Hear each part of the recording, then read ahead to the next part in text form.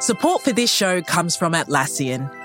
Atlassian software like Jira, Confluence, and Loom help power global collaboration for all teams so they can accomplish everything that's impossible alone. Because individually, we're great, but together, we're so much better. Learn how to unleash the potential of your team at Atlassian.com. That's Atlassian.com. Atlassian.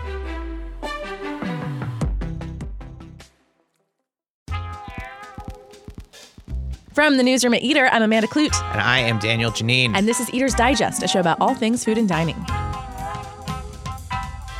With a little help from the biggest names in the world of food and the journalists here at Eater, we try to understand what's happening right now in kitchens, restaurants, and dining rooms around the world. Today on the show, we are talking to cookbook author J.J. Goode. Why are we talking to cookbook author J.J. Goode? Because he is very fun, and I think people don't really know what's going on behind the scenes with cookbooks. And we are also going to get into the biggest stories of the week.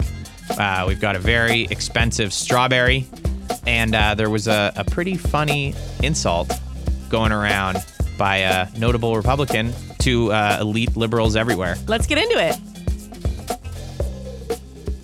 There are a lot of cookbooks coming out now, and JJ is one of those people who's working behind the scenes to translate the voice and deliver the image of the trendy restaurant chef. Cookbooks more often than not have an author that is not the chef, if it's a restaurant chef, because we all have our talents, you know? Yeah. It's very rare that you are an amazing 4-star Michelin-starred chef and also a very, very excellent writer. But Amanda, I want to tell you... Exception being Gabrielle Hamilton. Oh, yeah, there's always an She exception. is an excellent writer and a very good chef. No, I was just going to tell you that this is something that might surprise you, but chefs are pretty particular with the way that they want their message conveyed. So being the person who is responsible for their voice and their... oh, yeah. It's a tough job. It's a tough job. I would never do it. I'll just say that right now. Really? JJ's going to hear this, you know? Yeah, I would never do... JJ knows. But now we're going to listen. We're going to talk to JJ and figure out how he bottles up all that talent and spreads it on the world. That's a really terrible analogy. JJ Goode, welcome to Eater's Digest. Thanks for having me. So tell us, JJ, you have a unique job in the world of food. What is it that you do? I write cookbooks for other people. Okay, how did you get into that? I was flailing as a writer, and I think I was aspiring to be, in my head at least, I was like, I want to be like a Michael Pollan. It was like right around the time Michael Pollan came out with one of his many awesome books. And I was like, I want to be that guy.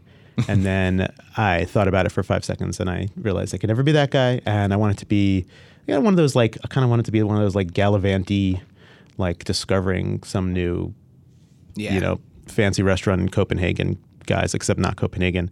And that's not me. And I think when you get to a certain point in writing, you are supposed to have an opinion, and you're supposed to have take, and you're supposed to have a lot of things to say. And I am from New Jersey. Yeah. And I've never been anywhere, and I've never lived more than 2 hours from home. And I realized I don't have that much to say, but chefs and people who might need my help do have something to say, and I can help them say it. I love that. Yeah. You have nothing to say? No. Oh, I have some things to say now that I've been doing this for like 15 years. Right. Mostly fetching, but... So how did you get your first, deal, assignment? Crumbs. Other people's crumbs. Oh, so someone's like, I can't work with this person. Exactly. It was Morimoto's first cookbook, which is a funny place to start because it sounds like it was a really fancy cookbook with Quentin Bacon, and it was like pictures of Morimoto wearing like different kimonos with like giant knives and raw fish everywhere. And for some reason, I don't quite know what happened, but they were desperate because the writer they had hired might have quit, or it was a disaster, or it just wasn't working, and they had like 3 weeks left to do the project. And they called some people who were much fancier than me, and they couldn't do it or wouldn't do it because 3 weeks left to do that kind of project was really bad. And so guess who was up to the task? Guess who was an eager beaver? How did you like, absolutely. How did you put it out there that might have been something you like that anyone would have actually called you for? Oh, that's funny. Yeah, it wasn't. Okay. And when this person, Peter Meehan, who was, I think, probably working with David Chang at the time on like a real cookbook, contacted me.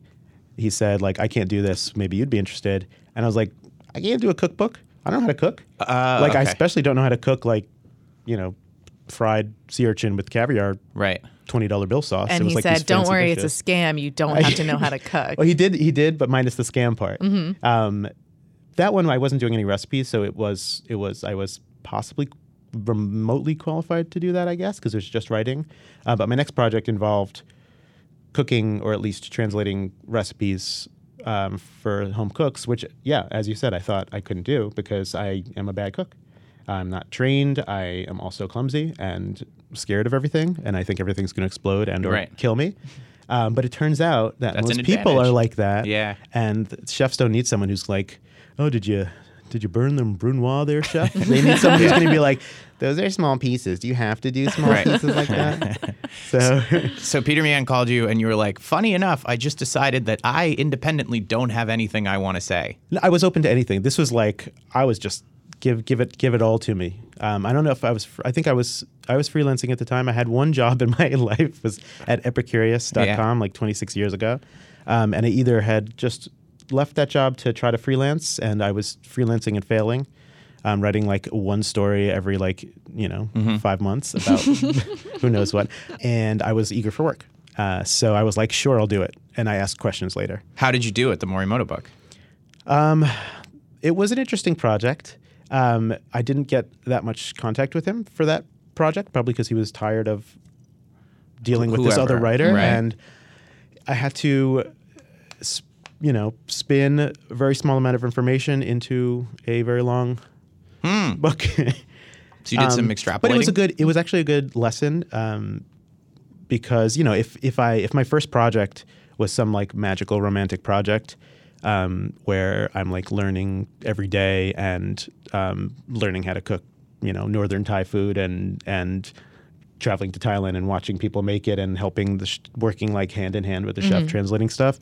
I might have been under the impression that all cookbooks are magical. Be all downhill from there. But it was all uphill, or sort of up and down, up and down. But in the beginning, I was like, oh, cookbooks are crazy. Like cookbooks are a disaster, like everything else is a disaster until you finally get it together and it isn't a disaster anymore. How much is writing and how much is recipe focused? Because I initially assumed you're just like developing recipes and testing recipes, but it's not that.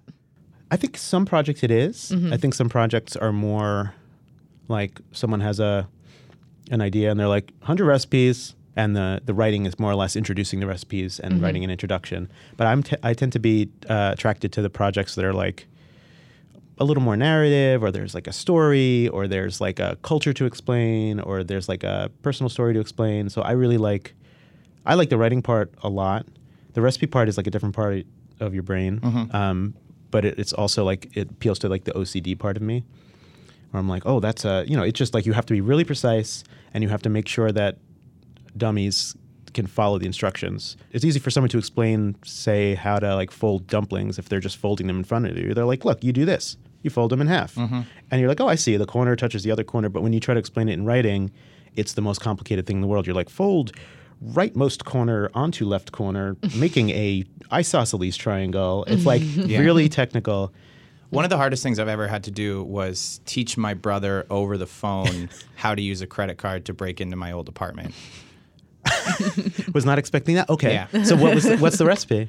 What? I don't know. A lot of folding. Honestly, it's a lot of folding. It's a lot of but you gotta hand angle and stuff. Yeah, that's exactly what I do. It's I basically just like do that. JJ's job. It's just like JJ. So at what point, and maybe this is just ignorance, but at what point do you feel like cookbooks evolved where having Morimoto's new book with JJ Good as like the second name there was actually a thing that people were excited about, rather than just like the Morimoto book was obviously written just by Morimoto and someone like you would work totally in the background? I think no one has ever been excited to see my name in a cookbook except maybe my father. Well, and you've just gotten better at negotiating? I don't know. No, but I feel like now I'm excited to see some famous person's book written with someone that I know is actually going to do a good job at writing. Yeah, that's true. That's true. I think there's something to say for that. I don't know. If somebody was an amazing talent, Us? Kanye. He's extremely talented as a musician, but like kind of like a little crazy. As a cookbook author? As a cookbook author. Oh, those recipes would be so crazy. Jesus cooks? I don't know. But you know, you imagine that Kanye can write a song, but he can't necessarily write his memoir. So if you were to see like a famous music journalist on that cover, you'd be like, oh, this is going to be really well written, and it's going to be Kanye's story told by someone who can get it out of him and make it really exciting and dramatic. Right. I guess that's true with cookbooks too, although I think it kind of breaks the illusion sometimes because cookbooks are so intimate. There are plenty of projects where I am not allowed to be on the cover, or that not allowed, just I don't end up on the cover. Yeah, what's the range? There's some where your name isn't in there? Yeah, totally. And it's I think it's totally fine. Like, I like the illusion. If you know, I'm sure politicians use ghostwriters. Hillary Clinton writes her books, but with her staff. But no, I think it feels nice when the chef's like, hey, you should be on the cover because I'm grateful and we worked so hard on this and you should get credit. I feel like that is when it's exciting, and I'm like, absolutely, I would love to be that. I'm so proud of this. I would love to be on the cover. But if someone was like, hey, it kind of breaks the illusion when I'm trying to tell stories and some doofus. I don't want anyone to know. Yeah, it just breaks the illusion. I'm okay with that illusion. You know? Yeah. What are the things you're editing out from a chef's vision Swear words. and like a chef's Nowadays, recipe? swear words. Nobody wants swear words anymore. Swear words are over. In their books? Yeah. But they did at one point? I think it was cool for a while. Okay. Now they're like, want my mom to read this. But like, are Right. there fancy techniques that they're trying to do, and you're like, Andy Ricker, let's not? Well, Andy, no. Do not say no to Andy Ricker. No, but he makes Never say no to The Andy reason you don't Ricker. say no to Andy Ricker is because he is so thoughtful that he's already thought about why you might be saying, can we not do that? And he's like, well, no, this is what they do when they're making this particular dish. And The chef at Pok Pok, by the way. Chef at Pok Pok. You know, his book is about communicating how he makes food at his restaurant, which is very, very close to how the dish would be made in Thailand. And so part of reading the recipes is showing you how people make food in that country. Whereas Alinea, I guess it's a little different. It's cool to see how they make the food, I guess. Not that I ever want to do it, but it's a learning. You know, you learn when you read those recipes, even if you don't ever cook from them. Are there any, all right, so let's say Alinea, for sake of argument, or some very like precious chef comes to you and you guys decide that you're going to work on the book together. Are there some ground rules that you'll lay out on day one and be like, hey, these are things that I'm telling you right away you're not going to get to have in the book? No, it depends. It's more of a conversation, whether I come to the book when it's already sold to a publisher or if I'm writing the proposal. And I'll basically say, like, what kind of book do you want to do? And if they want to do, as just to use Andy, the example of Andy again, I approached him in like 2006 or something. I went to a wedding in Portland. I begged him to have a cup of coffee with me. And I was like, you ever think about doing a book? And he's like, yes. I was like, we should do a book. You could want it to be like for like Easy Thai, 1, 2, 3, right? And he's like, no. It's like, but you want it to be like Pok Pok, like at home though. No. It's like, okay. Like after a while, I got the impression that he wanted it to be a book that was hard to cook from, because he wanted to show how hard Thai food is to make and how much effort you need to do, especially in the West, to make it good. And so we sold that idea. I was like, okay, how are we going to frame that to a publisher to make it exciting, rather than trying to change the idea to make it more home cook friendly. And then once you convince a publisher, the poor publisher, that this is a good idea, then you have free range to. I was like, we sold you a book that said you have to chop a piece of meat for 45 minutes with a giant cleaver. So no one's surprised when you see the thing that and says... that's what that book ended up being? And that's what there's a recipe that says clear your schedule for the next 45 minutes, and you chop meat with a cleaver until it's really finely minced, and then you immerse your hand in a bowl of raw blood with some lemongrass and you scrunch it for a while. That's just like 2 of the many steps of this recipe. But it's like the most amazing... Like, you don't have to cook from... I've never made that recipe. The tester has, and I've eaten it. But I haven't cooked from that recipe, but I read it because it's awesome, and this is how food is made, and it's amazing to see how it's made. Can you talk about some of the other projects you've worked on? Like Andy Ricker and the very, very hard Thai food cookbook is probably a different end of a spectrum from some of the other things you've done. Like, what was it like doing Salt and Straw? Salt and Straw, yeah. Salt and Straw was different for a lot of reasons. For one, it's ice cream, and I don't know how to make ice cream. So I got to learn a lot about ice cream. I wasn't even particularly interested in ice cream before I met Tyler. I met him, and he was so compelling. I was like, ice cream, some ice cream. And I talked to him for like 5 minutes, and I was like, I want to make an ice cream cookbook with you. So it was actually fun, and I think helped the book for me to be like learning. Not that I wasn't learning on the job with every book, especially like the Pak Pak book, but to be like excited and surprised, because I think then that book then could appeal to someone who might not be interested in ice cream, because my excitement is like evident. But I've worked on other books where the mandate is to make food really easy to cook, and that's difficult. Even if the chef is into it, sometimes the chef's not into it, but the publisher really wants it. So I'm left sort of. You're the in between. I'm the in between, and I have to make the argument that this is why we have to make this easier, and then occasionally the chef will push back and say, it's easy, but now we're sacrificing what the dish is, and then I have to argue on the chef's behalf, and I have to argue on the publisher's behalf, which is kind of fun actually, because it helps you think through all this stuff. But yeah, I think I'm good at that part of it, at taking a chef's recipe and making it accessible, because I'm just so lazy, and I'm so in touch with my like angst about like, oh my God, I don't really want to do that. I want to make this dish so bad, and there's way too many steps. I know that fucking crumbly topping is not necessary. I just know it. I just know that's something you do at the restaurant because you have the crumbles here and the other thing there, and it's so easy to throw it on at the end of the dish, or to throw on the 3 types of herbs because it looks beautiful on the picture. But like, no one wants to get like all those herbs, guys. Just one herb. Let's stick with one herb. How does your relationship with a chef evolve over the process of putting a book together? Is it more tense at first? Like, who aren't you speaking to anymore? I have a great relationship with all of most of my chefs. I don't think anything is ended in, there's no like end in tears, would never see that person again. You get really close to people. I think to write for someone and like in their voice and to like really give it your all, you have to kind of fall in love with the person a little, even if they're not your type. Because otherwise it's impossible to motivate. Like, it's a huge project. It's a year and a half. It's really intense. It's their dream. They're not making a ton of money from it. It's like, it ends up usually being like a wash for them in terms of money. They get money from the publisher, and between my giant fee and the photographer's fee and the stylist and the expenses, the testing, it's like they rarely make money off of it. They're doing it because they really want to do it. And that's actually what I ask now when I am like interviewing a chef or hoping that I can start working with a chef, or a chef asks me if I want to work on a book with him or her, or them. I ask like, what if one person buys this book? Like, what if a publisher gives you just enough to make the book and 3 people buy it, and you just get this book and you just get to like hold it and you get to like give it to your sister or something. If they still want to do the cookbook, then I want to work on the cookbook. If it's sort of like cynical, if it feels cynical, then it's just not fun, and and the disappointments that inevitably happen are just going to be too much. It's got to be a labor of love. What happens when you meet a chef, you're talking about a book, and you're just like, you are not for me?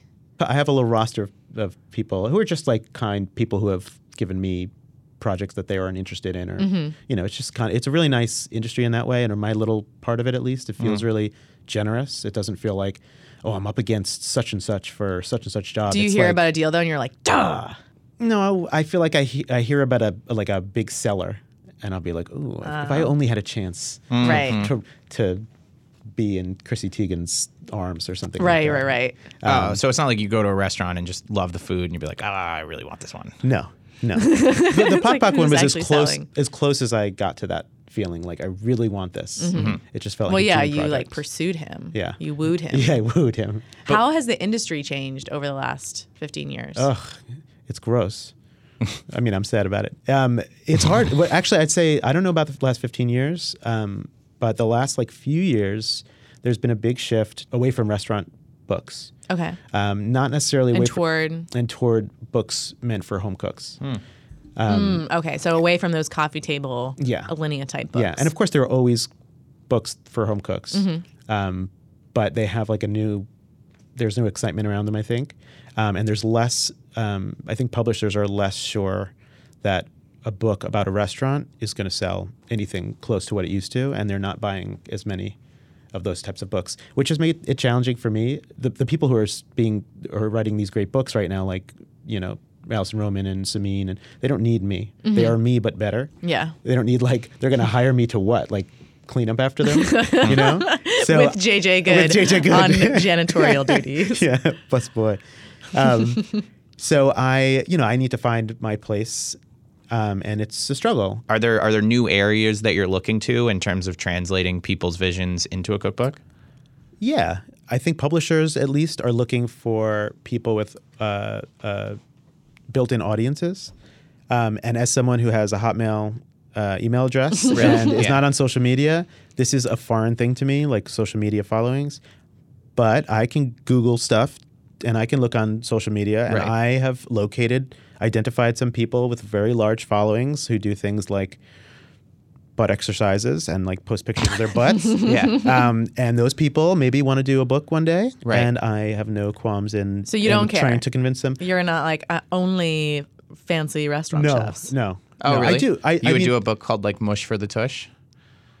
That is an amazing title. That's so good. Yeah, Mush for the Tush is great. That's a free idea for you. No, I am open to any project. Open to diversifying. Yes, I mean I love the chefs. The chefs are the people, not chefs. I shouldn't say, like people who are really into cooking. Obviously, if someone's really into cooking, I want them to cook with me and for me, and I want to eat it and I want to share. When it's awesome, I want like you to be able to make it too. But isn't part of the excitement that you are translating like talented food makers, like you are internalizing that and translating into something that is digestible? Like, wouldn't it be less exciting to work with the model? Yes. Yeah. I mean, if it were, because those projects can be, again, it would be about finding the right project. So I wouldn't be like, hey, you're a butt model, right? You want to do some healthy recipes? Cool. We'll hire like 8 recipe developers and like we'll write the book. You will never have to even do anything, and it'll just be like a book with you on the cover. Like that, it wouldn't be fun.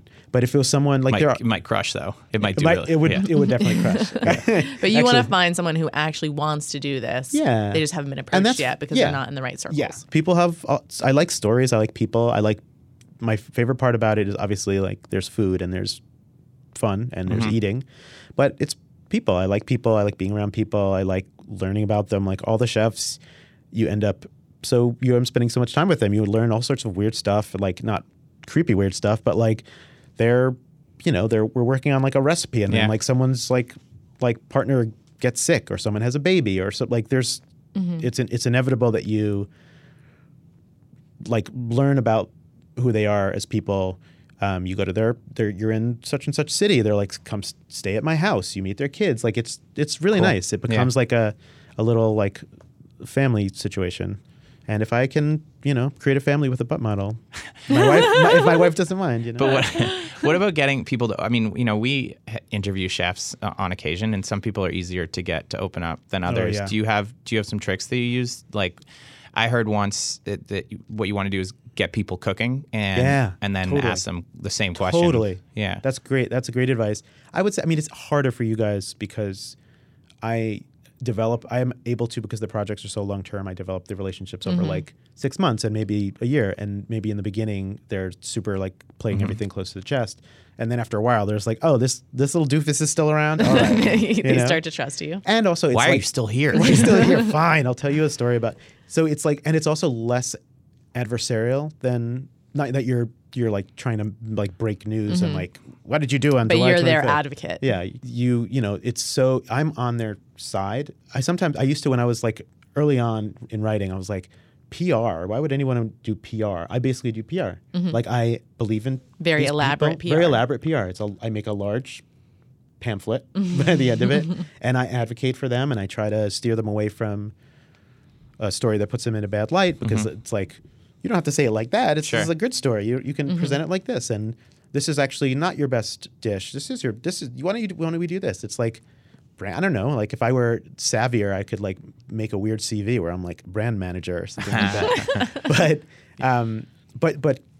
But yeah, getting them cooking is. I mean, I've sat with April Bloomfield and been like, "What's special about this dish?" And she's like, I love carrots, mate. It's just nice with the carrots. And you're like, what? Like, that's You're like, no, but really, yeah, come like on. what's special about it? And then she starts cooking and like she's doing all this stuff and you're like, why are you doing that? She's like, oh, you have to do that to get out this. And oh, I love when you tip the pan and she like used to do this thing where like there was garlic cloves in a pan and she would like tip the pan so the oil would kind of like deep fry the garlic.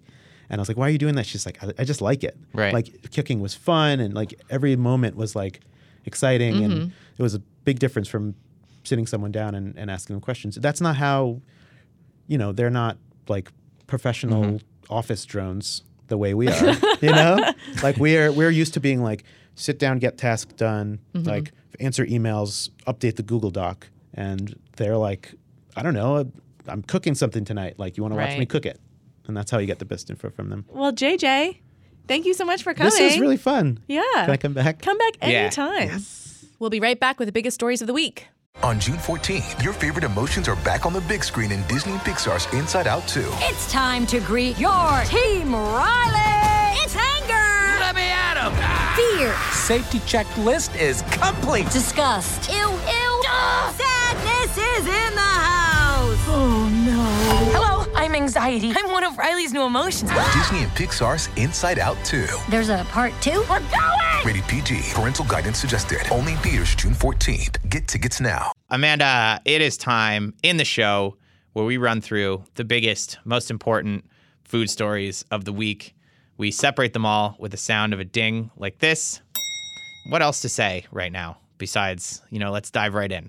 There was a rally last week in Louisiana for President Trump, and Senator John Neely Kennedy, who is a Republican from Louisiana, was giving an introduction. He said, I stand before you tonight a proud deplorable. Cool. Unlike some of the folks in Washington, D.C., I'm talking about the, quote, cultured, cosmopolitan, goat's milk, latte drinking, avocado toast eating, insiders, elite, et cetera, et cetera, et cetera. Yeah. I thought it was funny that he said goat's milk latte as kind of like owning the liberals. Yeah. Like, what's your take? Does that really exemplify an elite person in this day and age? I mean, I have so many opinions on this. First of all, it's not a bad shot. I respect the shot. It's a solid jab. You think so? Goat milk latte? Yeah. I've never had a goat. Like, I am. Obviously. I'm going to say I'm an elitist liberal person. You're exactly who I'm who he's you're talking the about. target. Never. Do you think he meant oat milk latte? Not impossible. Didn't even consider that. Oat milk latte would be good. Right. Because it's like, yeah, you got us. I know, but We're replacing something all of to our be, milk with oat milk. But there's something to be said for hitting the next wave before it even happens. Oh, you think goat milk is a coming? Well, goat milk at I one don't think point, he's like goat butter. prescient. Goat butter was a thing for a bit because of the interest and drive in grass fed. Like goat butter is supposed to have more nutrients. Was goat Then- milk ever really a thing? But what are we hitting him here for? Because I think as a shot, Inaccuracy of the insult. but I think looking a step ahead and extrapolating is in my opinion, can be a good insult. I don't think that's what he's doing. So if he flubbed it, which I didn't even think about, if he meant to say oat milk, I don't think he meant to say oat milk. I just think he so should have. you think he thinks that liberals drink goat milk? Yeah. Yeah. Then I mean that's funny in of itself Yeah. that he would get that wrong. There right? was someone, Because- I think it was Kat Kinsman, who tweeted, like, the only person I know who has goat milk on a regular basis is a goat farmer.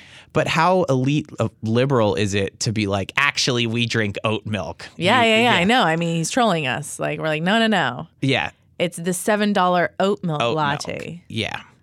But you know what? I mean, listen, he doesn't have his shit right because oat milk or goat milk is not the same person as the avocado toast person. It could be. I could if see, we're I could looking see at someone. a huge general category. Yeah. I mean, the thing But is, we're both of oat them, milk like, people and not avocado toast people. we are, but I mean, no, I've had avocado Of course, toast. but I wouldn't. But that's why you can't hit something that's like an insult to a kid could not be like, go listen to One Direction. They have avocado toast at the, like, Cheesesteak Factory, you know? That's why I'm saying that avocado toast is not the same level of insult as. I think they're both pretty widespread. Let's come up with what's a better elitist jab? Besides oat milk latte, because I think that's pretty good. Okay, yeah. So it's a win. I mean, it's definitely a goat milk. Oat. This is our oat. Okay. We're happy to move I think on. it's very but specific. That like elitists will drink the oat. So milk. even if it was accepting that it might have been an accident, if it was intentional, goat milk to me is. I think it was intentional. Yeah. Well, if it was intentional, if he knew that elite liberals weren't actually drinking goat milk, and he was just being like, "What's next? Goat milk." Then I think it's a good chirp, as we would say in Canada. Yeah. Good chirp. A good chirp.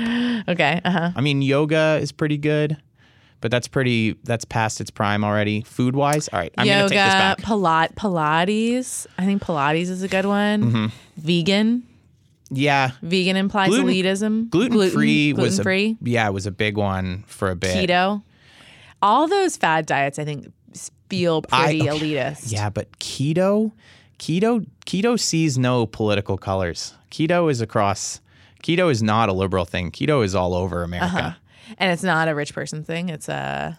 No, I don't think so. I think it comes from, it's just a self-improvement thing. It's not, but there's no idealism in keto. Mm-hmm.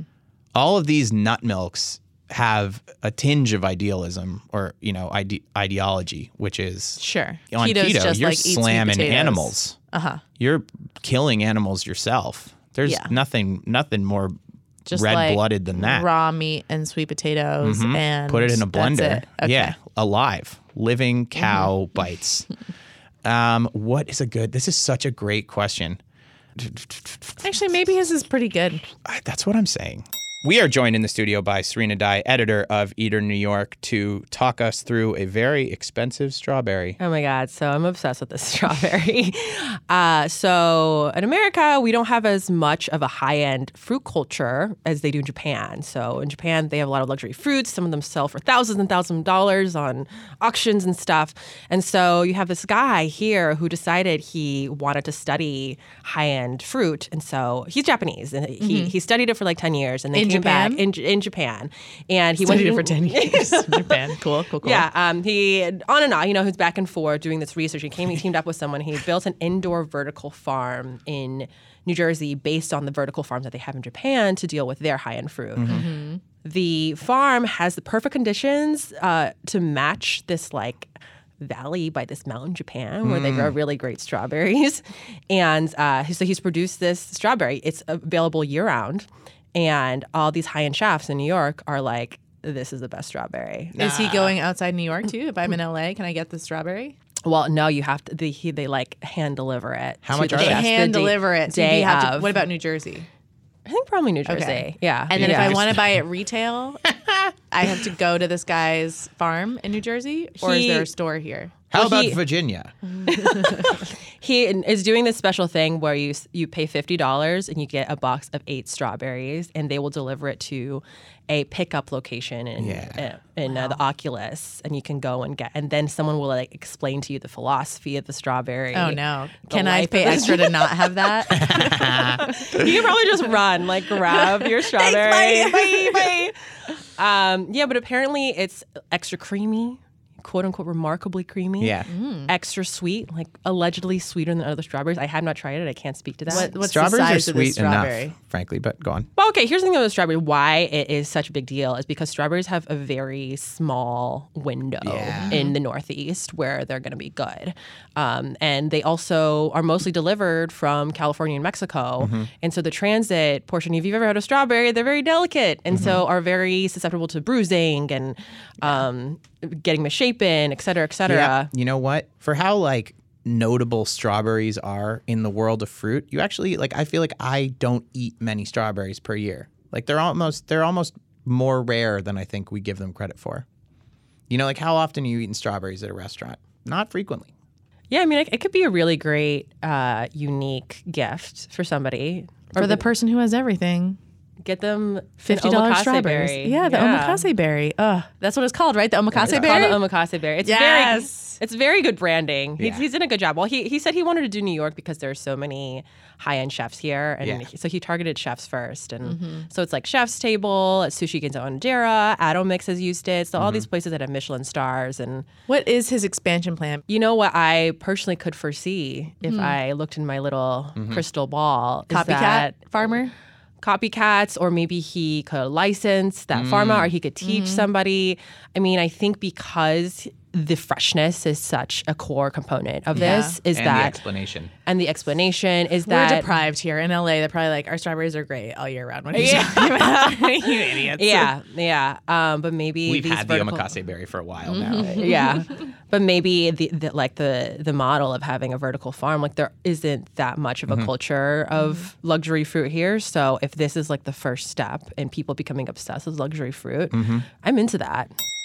In the studio, I'm joined by Adam Musa, who is our senior social media. That's correct. Senior social media, and I would say that you are our resident online person.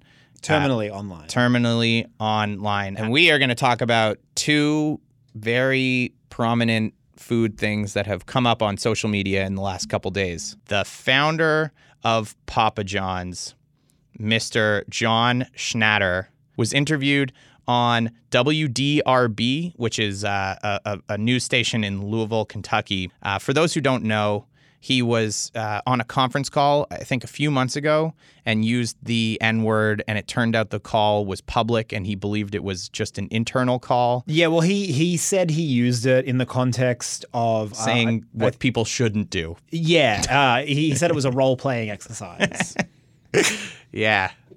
It seems like he thinks he was set up to fail by Papa John's. He's been quiet since being ousted from his company, but you know what? He makes a glorious return to WDRB News. And before we get into this, I want to say, as they didn't do him any favors with the lighting on this video. Even on the, they wrote this up on their site, and their hero image for this, his face is half in shadow.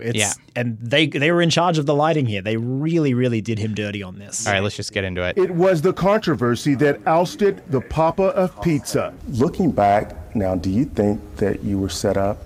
Oh, there's no question about it. And the public knows that.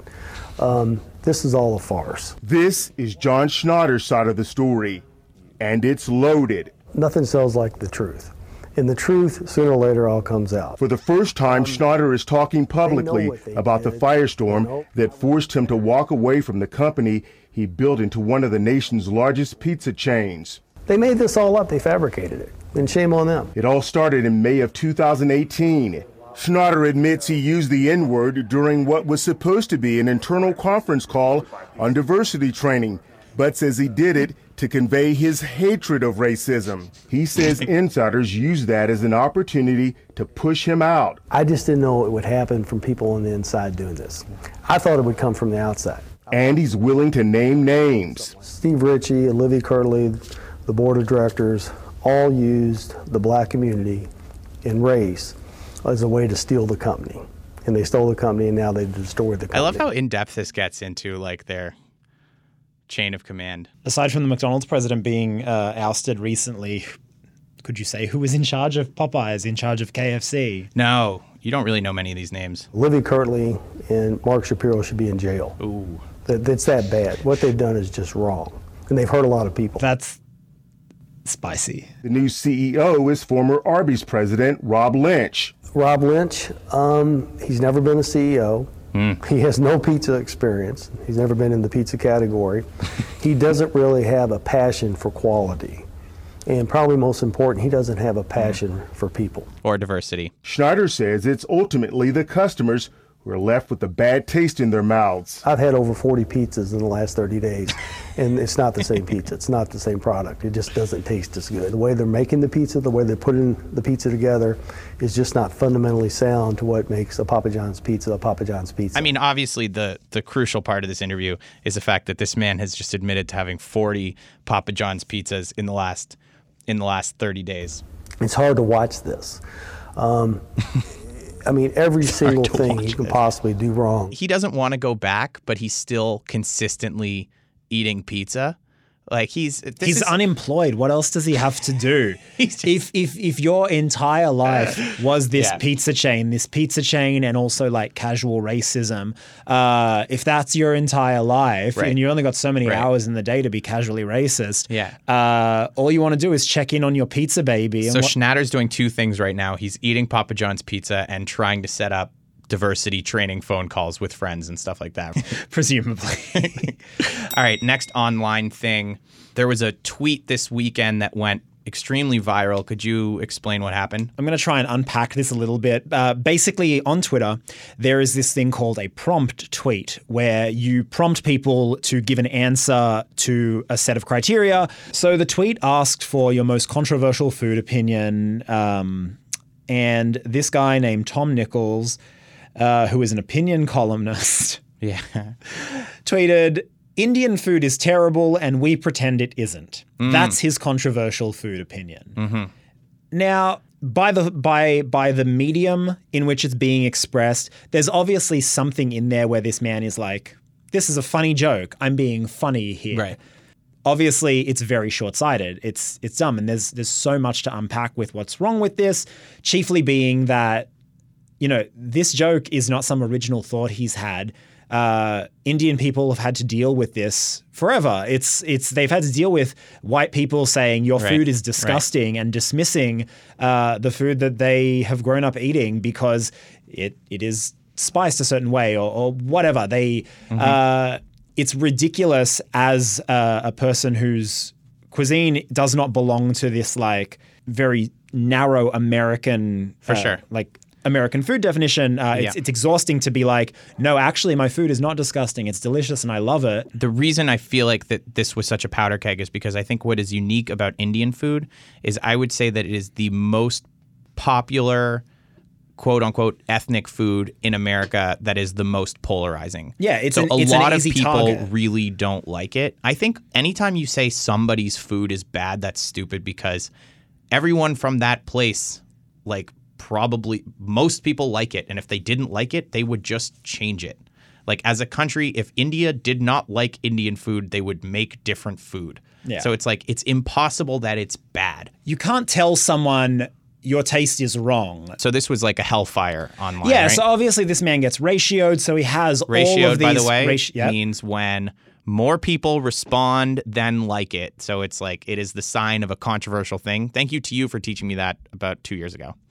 A huge part of the anger around this, as I said, is about people feeling they need to once again go and defend something that shouldn't have to be defended. You shouldn't have to if you are a non-Indian person, justify your liking of this cuisine. And if you are an Indian person, you certainly shouldn't have to justify the food that is native to your culture. Like it's so ridiculous, and you get this kind of like vitriol towards this guy who puts people in that position. There are some people who were very polite and tried to, unpack why that was wrong and give this man a lesson. He didn't learn from anything that he was told because what followed this whole firestorm over the weekend, published on the Tuesday after the weekend, the 26th, is an op-ed in USA Today that he wrote. Saying the internet got mad at me? Yeah, he just kept doubling down and saying more dumb shit. I was really hoping the op-ed was just going to be listing all of the most famous Indian dishes and him explaining why they were bad. Oh my God, that'd be... I would personally love to hear this man explain like why he dislikes... Sag paneer. Yeah, Sag paneer. Terrible. I tried naan once. It was not to my taste. Spinach Too no fluffy. longer has any integrity. Right. So the headline on this thing on the USA Today site was, I tweeted that I couldn't stand Indian cuisine and started an international food fight. He then goes on to describe us as Planet Seinfeld, which is... Being online is a whole bunch of people arguing about nothing. Okay. Is the term he's trying to coin for this. That's kind of encapsulating the entire thing here, that he thinks this is nothing. He has not taken on any of the level-headed criticisms sent his way. in his view, everybody is just overly sensitive and out to get him because he made a joke. He acknowledges that people thought it was racist, but he does not see how it could possibly be considered racist. Also, I would be remiss not to point out that, like, towards the end of this piece, he actually references 1984, which, like, if you have to invoke George Orwell and doublespeak and totalitarian states as, like, a defense for your being ratioed, right, you're on the wrong side. I can't help you. That's fair. There is only one controversial food opinion, and that's thinking that you have the right to dictate what other people do and don't like. Thank you so much for listening to this episode of Eater's Digest. Please, if you have any questions, thoughts, concerns, email us at digest@eater.com. Also, please tell a friend if you like the show. Special thanks to JJ Good, our wonderful guest today, and to our producer, Martha Daniel. That's everything, I guess. I don't have anything to add to that. Great. Thanks, Dan. Sign off, Inara. It's a combination of sign off and sayonara.